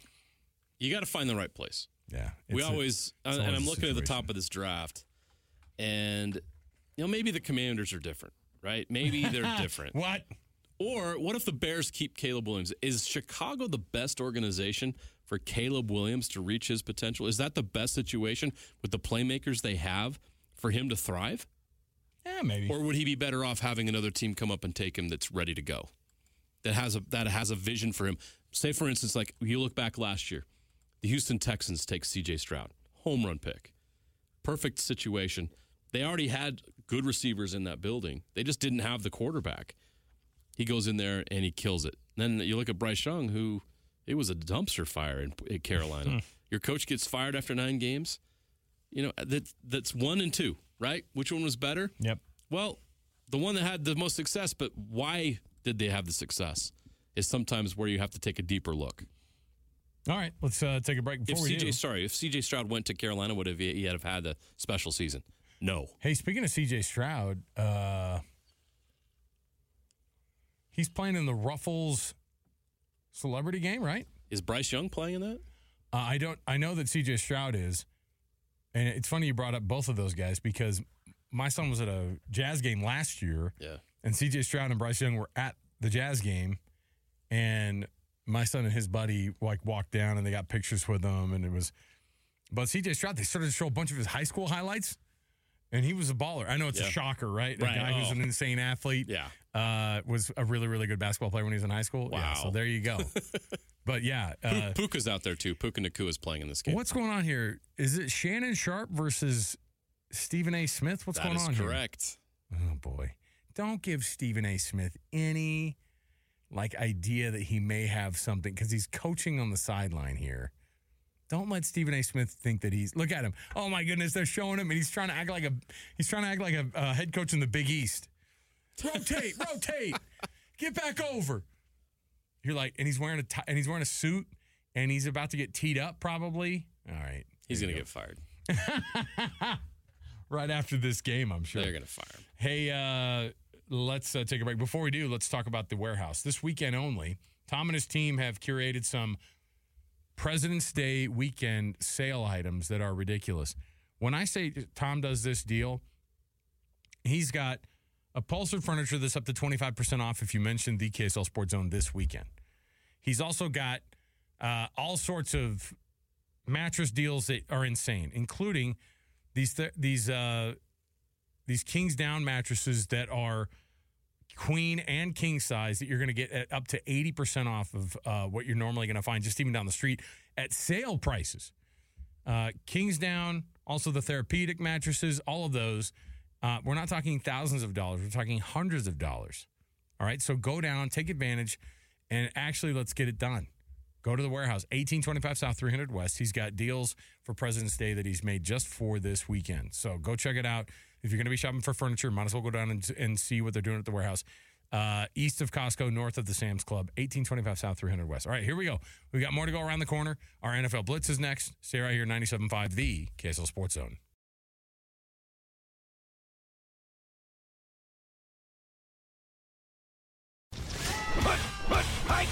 All the latest news and notes from the league and the locals in the NFL. JJ and Alex bring you the NFL Blitz on 97.5, the KSL Sports Zone.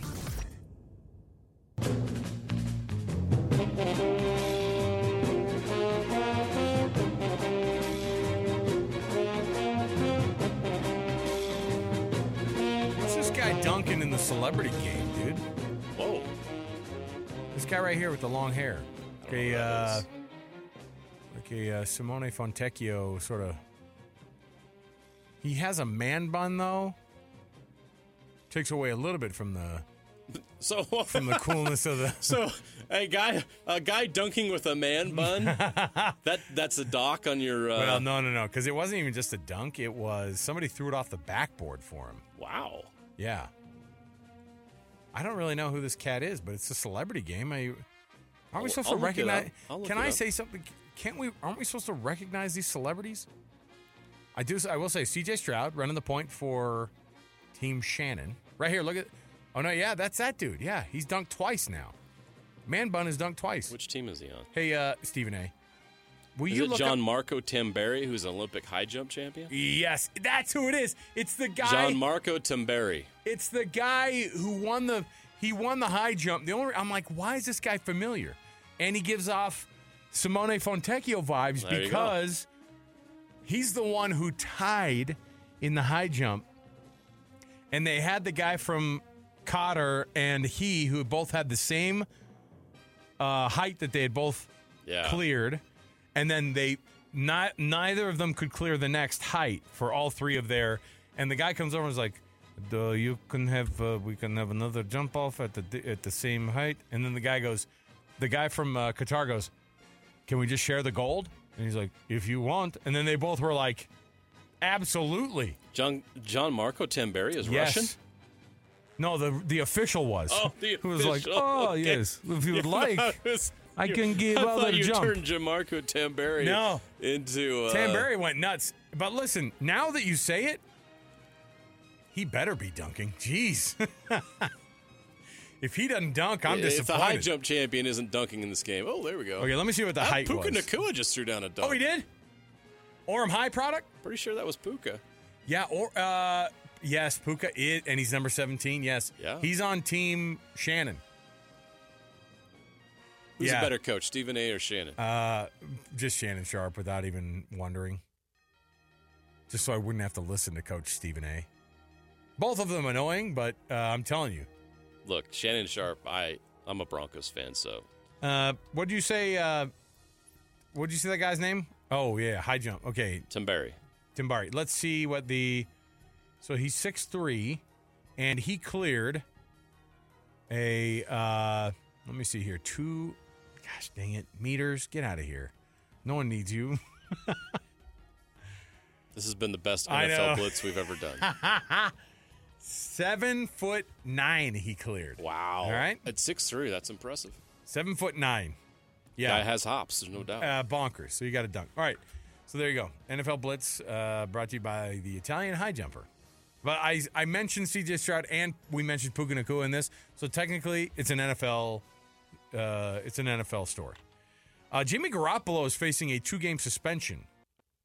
Will you walk me through what happened? Because Jimmy Garoppolo does not strike me as the type that will cheat to win, although we've seen people do it in the past. But he's going to face a 2-game suspension for a substance situation. What are we talking about? Yeah, weird. Here? So ESPN's Adam Schefter reports that Garoppolo is being suspended for 2 games due to violating the NFL's performance-enhancing substances policy. Schefter also reports that the Raiders are expected to release Garoppolo before the 5th day of the new league year in March. So apparently Garoppolo used a prescribed medication without having a valid therapeutic use exemption. He's not planning on filing an appeal to that 2-game suspension. Was it something they just find in Sunny D normally, or how is it that... I don't know. It's weird. Prescribed medication, so... Yeah, therapeutic use, I get it. These athletes, there have been athletes who have, and Rush, I'm looking in your direction, most of the time, and this is something you find out later is the thing that you get busted for as much as anything else are the drugs that are on the list for ones that can be used to cover up other drugs. So the presence of those drugs that cover up other drugs is as bad. And so in this case, whether or not it was intended or not, Jimmy Garoppolo is, let me see here. Oh, so if he weren't going to be waived, they were going to owe him $11.25 million. Does he find another team then? He's going to have to sit the first 2 games. I think you Jimmy think his career's done? I do. At what point, who would want him? There's only so many jobs, and why would you? Oh, I know. Is he willing to take $1.5 million to be a backup? This is what happens to these top-level quarterbacks once they're no longer wanted as starters is, okay, how much are they willing to continue to play in the league? What are they willing to take when they've made millions? Why do that unless you really just want to hang on? Oh, man, I'd really want to hang on. Jimmy Garoppolo said he's made millions. I mean, he's a big contract. What's his okay, let's do a game. Played in a Super Bowl. Let's do the game. Let's do our career earnings game. Career earnings for Jimmy Garoppolo. No, look it up. You can't look it up. All right. Well, you're guessing. I'm the guesser. All right. Tell me what are you his I don't like this game show. No. Well, you can't cheat on this one. What are you, Jimmy Garoppolo? Jeez, dude. Career earnings for Jimmy Garoppolo. Any $75 million. Let me have a look here. Okay. Career earnings. Now, this website has already subtracted his 2024 and 2025 salaries because he was due to make 25 per. Yeah. And a guaranteed 11.2. Career earnings in his 10 seasons totaling $150 million. Ooh, I was way off. 149.6. I was half. I only gave him half. Yeah. $150 million. So you look, signed 120. Why would he hang around? He got $122 million from the 49ers. Okay. Because he got $78 million. Dude's got $150 million and he dates supermodels. Well, he is a supermodel himself. Right. Yeah. You're right. Right off into the sunset. I mean, he's not going to get another opportunity to be a starter in the league. So does he want to carry a clipboard for another 5 years just to make another $10 million? Probably not. Yeah, I don't think so. Okay, there you go. I love the career earnings game because it's always just JJ. Blows you away. Just guess higher. Whatever your number is that you have in your off. head, guess higher later. I didn't account for inflation. Thanks, Biden. Thanks, Biden economics. You've totally thrown off our guessing game on our sports talk show. I blame Joe Biden. I know. All right, we'll take a break. We'll come back. We have our best and worst next. A great best, a bad worst. That's how it works. So stay with us right here. 97.5 the KSL Sports Zone. Wrapping up the hour with our picks for the best and worst moments on today's show. As JJ and Alex want to hear your best and worst of the day.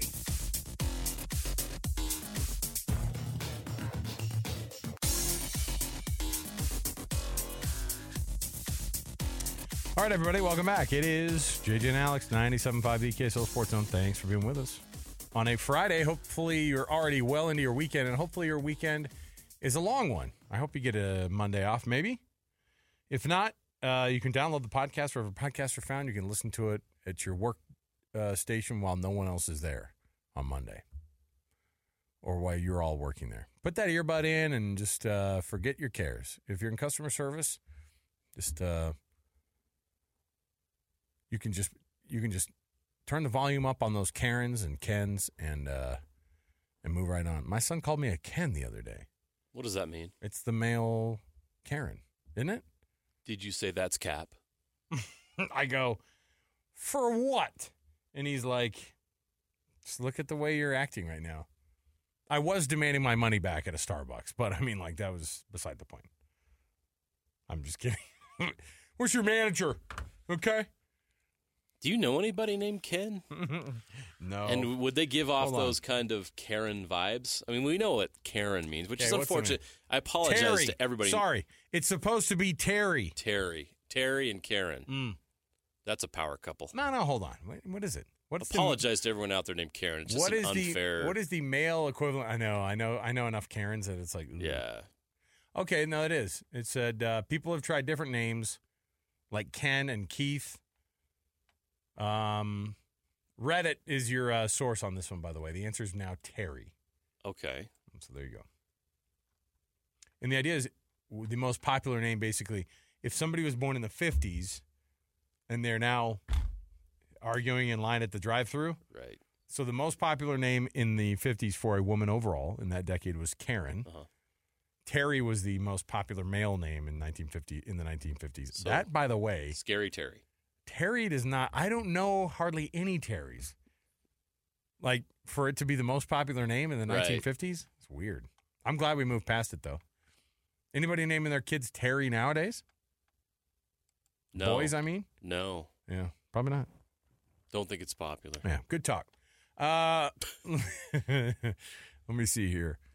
Best and worst. Hey, you can nominate your youth sports volunteer in your area that you know and make them the Hercules Hero of the Week. Let me tell you how to do it. If you've heard us, we read the Hercules Hero of the Week on Thursdays, and the way that you get that name read, the person that is an amazing youth sports person of some kind. I don't care if it's a volunteer that folds up the chairs or sweeps up after the games at the Junior Jazz, whatever, or if it's somebody that has just always been dedicated to helping the junior high track and field team, the team mom that drives everybody around, you're getting the point here. It's anybody across the entire gamut that has ever done youth sports, anything. Go to KSLSports.com/contest, KSLSports.com/contest, and nominate your Hercules Hero of the Week, brought to you by Hercules Credit Union, and a $50 gift card could be theirs. And we'll read the nomination on the air on Thursdays. The best, obviously, is Caitlin Clark breaking the NCAA women's basketball all-time scoring record last night with a 49-point explosion. Wow. She only needed 8, and I think it was less than 2 minutes before she got to 8 because she scored 2 regular 2-point buckets, went to the line and scored a couple of free throws there, so she was at 7, and then she hit a ridiculously deep three-pointer, a signature Caitlin Clark three-pointer. So there you go. We were talking about this beforehand, and honestly, I haven't seen. And this was said on Fox Sports last night, I think, on The Odd Couple that comes on right after our show. Chris Broussard said that she is the most popular collegiate athlete right now.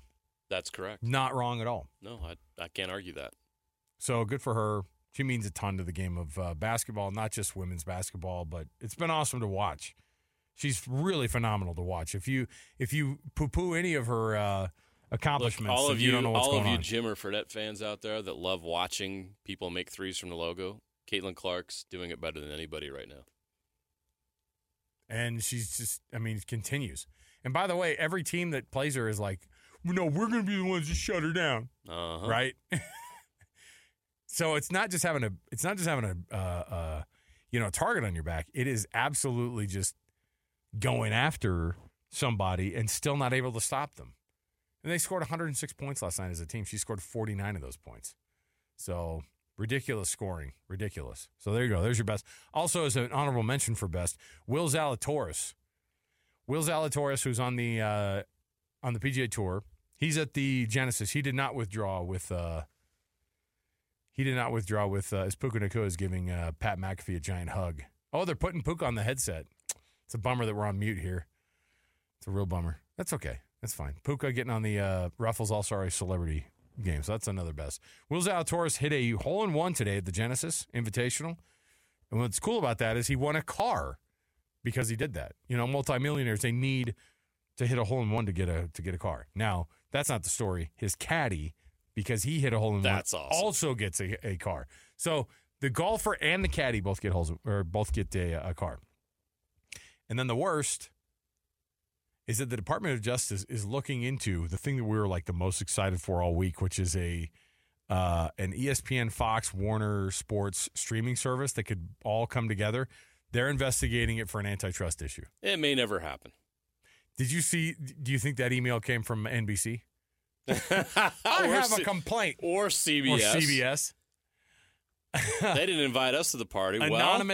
Anonymous source says you should look into this at NBC. Excuse me, sorry. A Paramount, it's all Jay Jensen at KSL5TV.com. I think this is a problem. But don't use my name. I don't think it's fair. Of course it is. Come on. All right, we got through the week here, JJ. Could it be Fubo? Fubo gets a hold of them. Who else? Oh, no, it is. Fubo, a sports-focused streaming service, called for scrutiny of the new joint venture shortly after it was announced in the February 7th statement. I thought it was a joke. I worked at Champ Sports in the 90s. I sold a lot of Fubo gear. Fubu? But not Fubo. And I still have never subscribed to Fubo in all this time. I've gotten away with not getting a Fubo subscription just because it sounded Fubo's so not happy about this, apparently. No. And now the Department of Justice is on it. Oh, yeah. To ruin the fun. Wow, C.J. Stroud's like he's looking like Klay Thompson right now, but not the Klay Thompson from last night, but the other one. The missed dunks, I love it.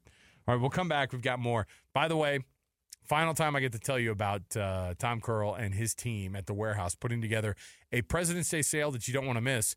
If you're in the market at all for anything that is along the lines of furniture, I don't care if it's the mattresses, JJ, or if it's the upholstery, or if it's the dining room tables. Anything that you need, 50 to 80% off. You've been able to see now how ridiculous the prices are at the warehouse. So people got to go in, man. And Tom said today, if you mention the KSL Sports Zone, 25% off everything in the store, except for the deals he already has beyond 25%. Now, look, if you just got your tax return, perfect timing. President's Day sales are crazy. Go to the warehouse. They've got deals. You'll find something there. You need a new bed. You need a new recliner. You need a new love seat, anything. They'll take care of you. They've got all kinds of deals, crazy deals. You won't find better furniture deals in town right now than at the warehouse. All right, there you go. 1825 South, 300 West, right there in Salt Lake City, east of Costco, north of the Sam's Club. Get Tom's best deals this weekend. 1825 South, 300 West. We'll come back. We got more to go around the corner. 97.5 The KSL Sports Zone.